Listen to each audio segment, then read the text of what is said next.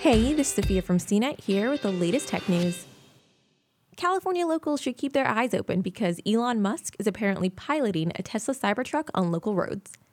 The electric pickup truck was his vehicle of choice as he arrived at a famed Japanese restaurant in the Los Angeles area. Video and photos show the Tesla CEO arriving and leaving the restaurant in futuristic style. The report also claimed valets left the Cybertruck as a centerpiece in the parking lot because this electric pickup is an instant attention grabber. Imagine being the valet that night and parking a prototype Cybertruck. There's a story there for years to come. During the evening, Musk also emerged with actor Edward Norton to show off the new Cybertruck. Perhaps he earned yet another pre-order for the electric pickup truck, scheduled for production in late 2021. That'll be for the most powerful models, like the tri-motor and the dual-motor variants. The cheaper, single-motor pickup is supposedly coming in late 2022. None of this was the most eye-catching part of the night, though.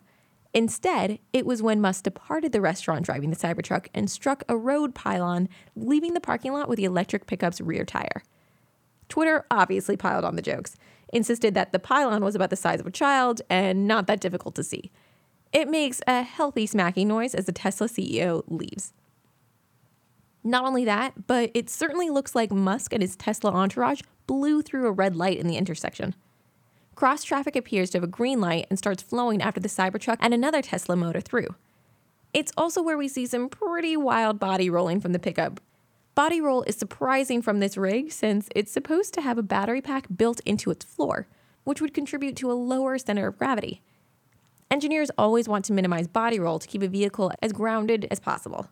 The electric pickup was also spotted cruising I-405 this weekend.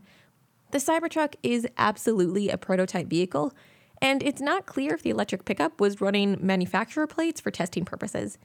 Otherwise, it's not road legal, especially without side mirrors.